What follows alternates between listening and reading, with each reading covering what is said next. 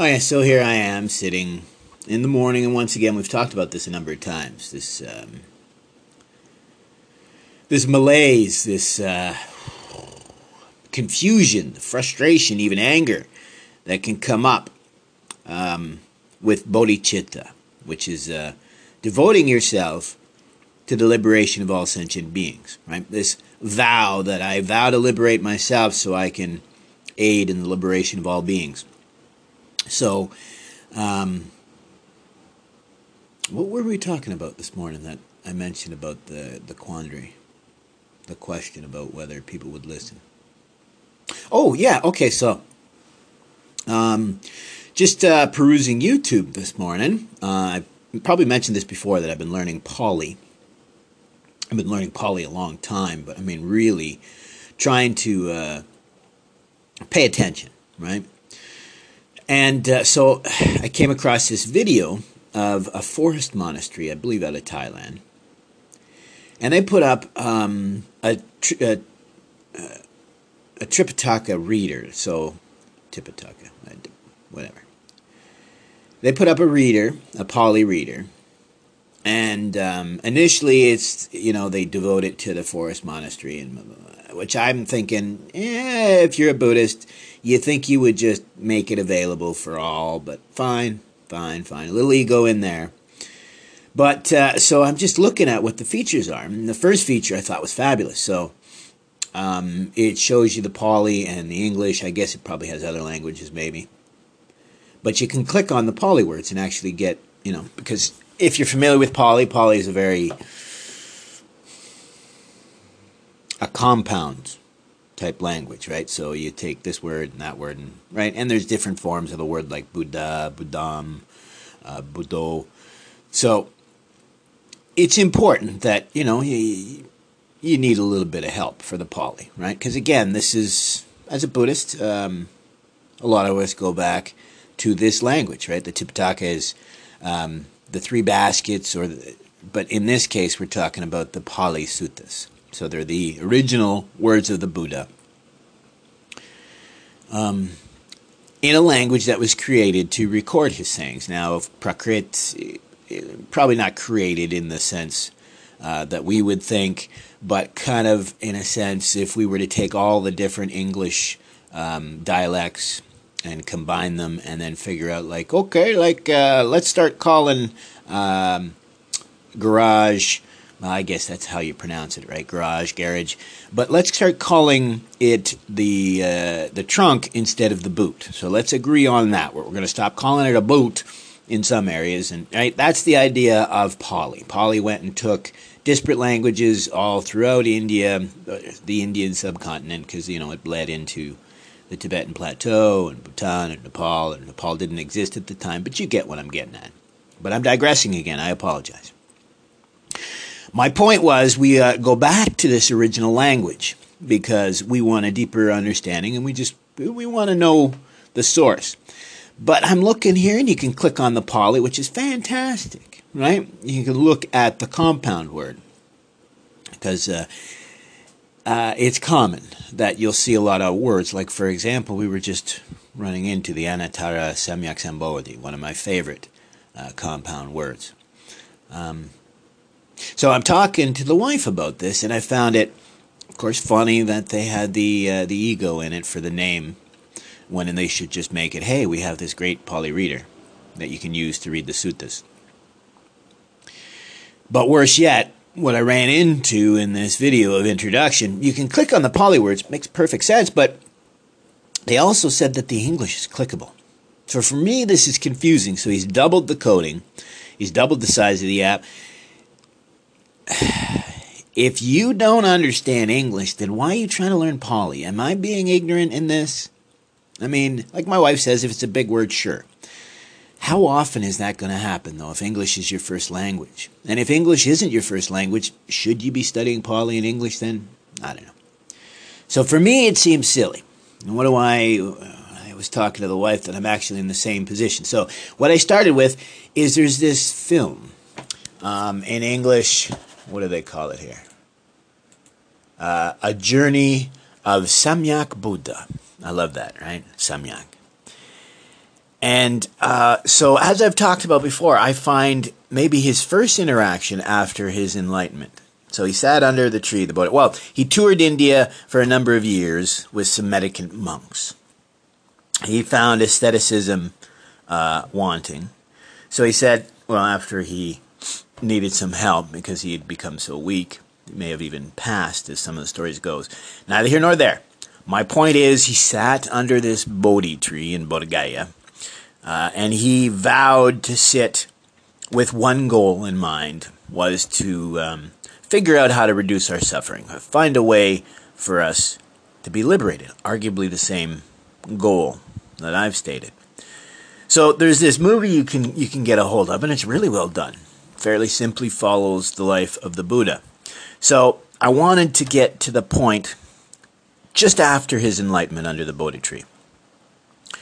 And the story is very common where he goes back and finds the monks, the surviving monks that he had toured India with. And of course they wanted to rebuke him, but they could see the peace on his face. But what I wanted was his interaction just prior to going back to those monks. There was a naked ascetic that he ran into on the road and mentioned this simple understanding, right? Sambodhi that he had achieved. This perfect awareness, understanding. He mentioned it to this naked ascetic, and he has a name. We're working on getting a little deeper on this story. And as the Buddha taught, in my humble opinion, this gentleman took the teachings properly on board and said he would apply them. So he didn't wholly accept them like the mendicant monks that he toured India with. As they did, they saw his peace and thought, whoa, he's got it! And they just wholly accepted, and arguably, the story goes, some of them even achieved enlightenment just by receiving his teachings, his initial teachings. I argue, for most of us, the real way to accept the teachings is that first interaction, right? So let's go back to the Bodh Gaya, though, right?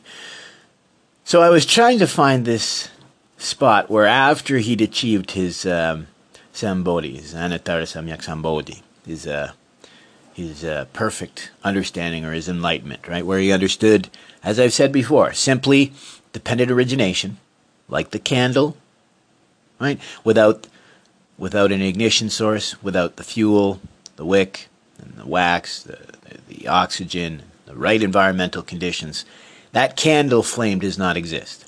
Emptiness, we label that candle flame as different from a campfire flame, but they are no different. It's this idea that a flame is a flame is a flame. Same as a person. A person is a person is a person. That's the equanimity, the compassion, the loving kindness, when we understand this truth of oneness. Not that I am special and so is everyone. No, we are all of the equal sorts, right? These noble truths that we are all driven by this selfish ego-based desire, which causes our dissatisfaction in this realm. That same ego-based self keeps us attached to this wheel of becoming. We keep being born and die, not because of some past transgression, but simply because we will not see the truth of our own liberation, right? It's a little more complicated in that sense. But it doesn't matter, because as I said, the goal is not some metaphysical afterlife or some magical special power. The practice, the goal, and arguably even the resulting benefit itself lies simply in a practice. The practice is just to remember. That's that sati, that mindfulness. It's that doubt, that first interaction. So he sat under the Bodhi tree. Gautama himself even doubted whether we would listen to these simple truths, that we were the cause of our own suffering and the source of our own liberation. As I've said, our minds as both the tool and the barrier to liberation. He sat under that tree and he's like, oh, geez, I don't see it. I don't see people listening to me. It's far too simple. Yet it is also the root of all of our sufferings and our delusions. Even our drives are rooted by our ego-based wants and desires. He sat under the tree for a week, as the story goes, and he said, there's no way. And so, as I said, I was looking for this interaction with this naked mendicant, naked aesthetic. But it wasn't in the film, so I found myself backing up to this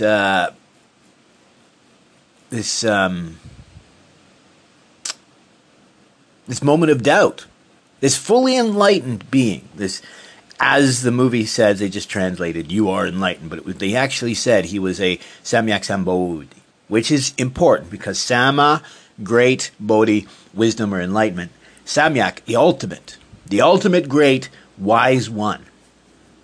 And yet, he sits under this tree and goes, I don't see it, man. I just don't see these people listening to me.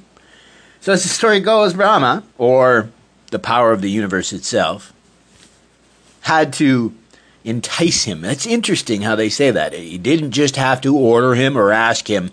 He had to convince him, cajole him even, right? Like, listen, you just spent your whole, 5, 6, 7 years trying to find a solution to this, and yet you're just going to give up, right? Like you promised when you sat down under that tree that you wouldn't get up till you found a solution. Here you are finding the solution, and right away, just like every other Buddha, you're thinking, nah, there's no way. I'm just going to go on to my nirvana, and, right? But this is the beauty of it. Whether the story that he needed to be convinced by Brahma, or he simply sat trying to figure how to simply explain this. Right? I know I keep saying simply, but this is what we're looking for here. We don't want to overcomplicate this. Right? How many times do we see ego becoming the barrier in a relationship between teacher and student? Right? So for me, here I sit this morning talking to the wife about how beautiful it'd be for a Pali reader, right? Because here I am reading Pali or Sanskrit, using the dictionaries and jumping back and forth, and it's tough. It really is quite distracting. You have to continue to bring yourself back to the present, which is fine, but we've learned from science and this prescription that it's not the ultimate, right? It's to remember to stay in the present so that you don't dilute your focus and your energy, right? So, and here I am sitting, and I find it funny that all this seems to fall into place for me. So, as I have said, am at the height of confusion when it comes to bodhicitta. I feel we're in the Dharma ending age, but not in a negative way. Same as I say, impermanence to me is a positive thing, right? Because suffering doesn't last, right? Good doesn't last. But what do you see in that, right? I see the end of suffering is celebration. And I see the celebration of good because it's fleeting. So that's why I say for me, the bodhicitta left me going, geez, people just ain't going to get it, right? But maybe that's the point. Maybe that is the actual point, right? As I said, that naked aesthetic that the Buddha ran into, who said, well, maybe, boss, maybe, let me give it a try. Maybe that's the way we all need to handle this, because I find every day myself that the ego likes to throw a little wrench in the works. I find myself guilty of all of these things. Right? I follow the I Ching simply, as Carl Jung said, as a window to the subconscious mind. Right? Giving yourself guidance. Yet, there I sat this morning, watching this movie, looking for some sort of understanding, or, what I can do to help others. At the same time, helping myself, right? There's the root. So, arguably, when I sort out my issue with bodhicitta and suffering, dissatisfaction, I may actually find the solution to the rest of it. But I just thought I would share that story this morning, that I found it very funny that even the Buddha himself, even after the moment of his complete awakening and understanding, he still felt there was no way that we were going to listen. And I find it even funnier that today ego gets in the way. Like I said, that Pali Reader, I mean, the person that's creating it is spending how many hours a week farting with that thing instead of studying his Pali or his teachings. Right? Same as when they go and do this movie. No one understands that the real secret is to have that doubt. Right? And they go on to these true believers as if, the first turning of the wheel included the Buddha's teachings that we need to accept what is logical and reject the rest. And here we're missing, thinking that as if this gentleman of not unprecedented, but this gentleman with excellent understanding and wisdom wouldn't foresee that humans would become the biggest problem when it comes to the dissemination of these teachings, right? Because keep in mind, he stayed around for near 50 years to teach this. But still knowing that there will always be, because even in the time of the Buddha, there was gentlemen who tried to even change what he was teaching, which is funny. Again, we're doing this based on stories from the past, but it's simply like these teachings that are universal, right? How many times have you been involved, say, a project at school or at work, and one individual wants more credit, or one person wants to do more work or less work, and just these politics and the dynamics of humanity. As I said, was he sitting under the Bodhi tree, trying to figure all this out? If he's so enlightened, for me, that's my takeaway, I guess, is if he's so enlightened, why is it we still, 2,600 years later, still find 1 in a billion people seem to understand this? So where's the problem? Is it us, that we won't listen and understand, or is it the prescription itself that's the problem? I don't know. So once again, why don't you let me know?